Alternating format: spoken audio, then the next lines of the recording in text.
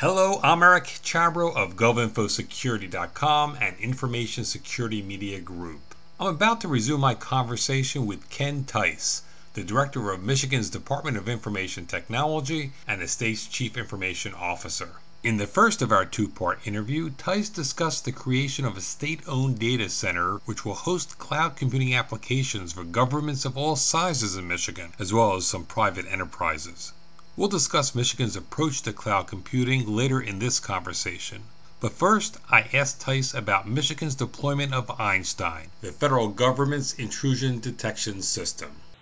We feel very honored. We are the first state in the country to work with the Department of Homeland Security in actually moving, not only piloting the Einstein product, but actually moving forward in production. So earlier this year, in the January timeframe, we went in production with the Einstein program. Obviously, as you know, Einstein is used throughout the entire federal government to really monitor and analyze indicative threat throughout the federal network. We feel honored because we are the first state in the country where they have expanded that network to include a state. And so we've been under the benefit of that program since January of this year.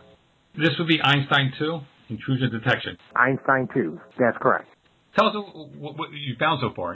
The analytics that the Department of Homeland Security has been able to provide to us has been tremendous. To give you an idea of, what we see in Michigan on a daily basis, I'll throw some stats out there to give you an idea of what we see come through our networks every single day. So on a daily basis, we block 195,000 email and spam messages. We block over 25,000 web defacement attempts. We block about 12,000 scamming attempts, about 18,000 internet browser compromise attempts, and about 17,000 IPS blocks.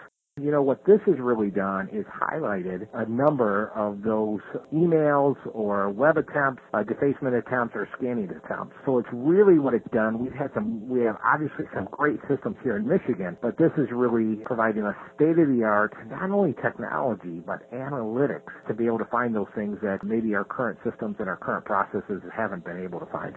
You have these numbers. Can you give me an example or two of what you do with these numbers to tighten up security? The bottom line is we look at these numbers on a monthly basis. Obviously, to try to analyze the numbers and figure out what these numbers mean to us. We're looking for classification of threats that maybe we haven't seen before, and we're trying to get in front of it. Obviously, the numbers, when you take a look at it, these numbers are typically all after the fact. But the big issue around security is predictive analysis, right? Predicting, based on these numbers, what type of threats we're seeing and how do we get in front of it. The big issue for us is in looking at the trends of these numbers. Anything about these numbers that surprised you?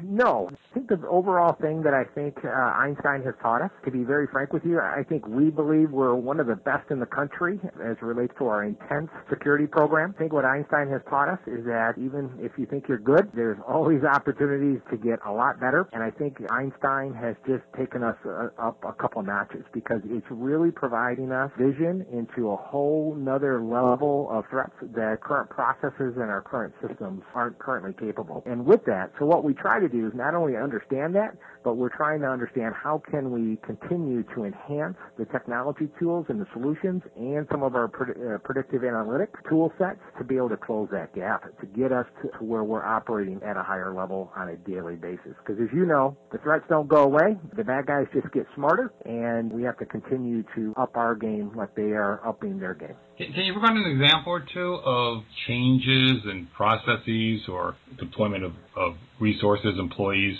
that you've done since getting this data and analyzing the data from Einstein? Probably not a very specific one, but I can tell you that things that we're finding with Einstein just are not things that we're finding with our current tool set. Unfortunately, I'm not close enough to it to probably give you a specific example, but the bottom line is today we're finding things because of that Einstein tool set and because, more importantly, of the analytics that Department of Homeland Security does. Things that we're not seeing here, but then in our technology that we're starting to see some of those trends come into our organization. So not only trying to see what's going on in our networks and getting a better glimpse of what's happening, but it's also understanding from DHS what's happening throughout the country, what they're seeing, and making sure that our tools, our processes, and our people are in front of those challenges before they get here. Anything else you'd like to add?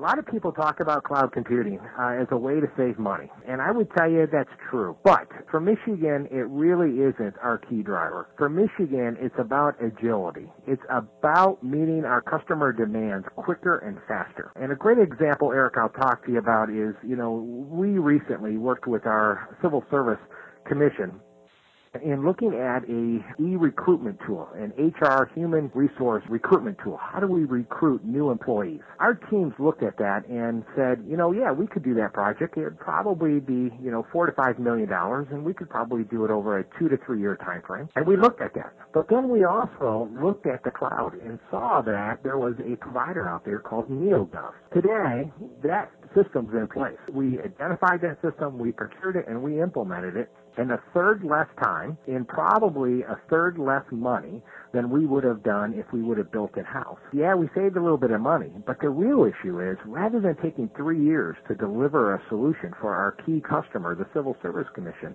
it literally took us 6 to 8 months to implement that solution. Our big thing here in Michigan is about agility, using the cloud to get solutions to our clients faster. And our Michigan government cloud computing framework says we're going to do this in a way consistently throughout our entire state government. So we're dealing with the cloud computing technology providers in a consistent and stable way. So we're doing cloud computing efficiently, but we're also doing it in a way that's going to allow it to be a stable and secure environment. And Eric, the reason why I bring that up, everybody talks about cloud computing and about saving a ton of money. And I'm going to say it does save some money. I don't think it saves the amount of money that most people think it does.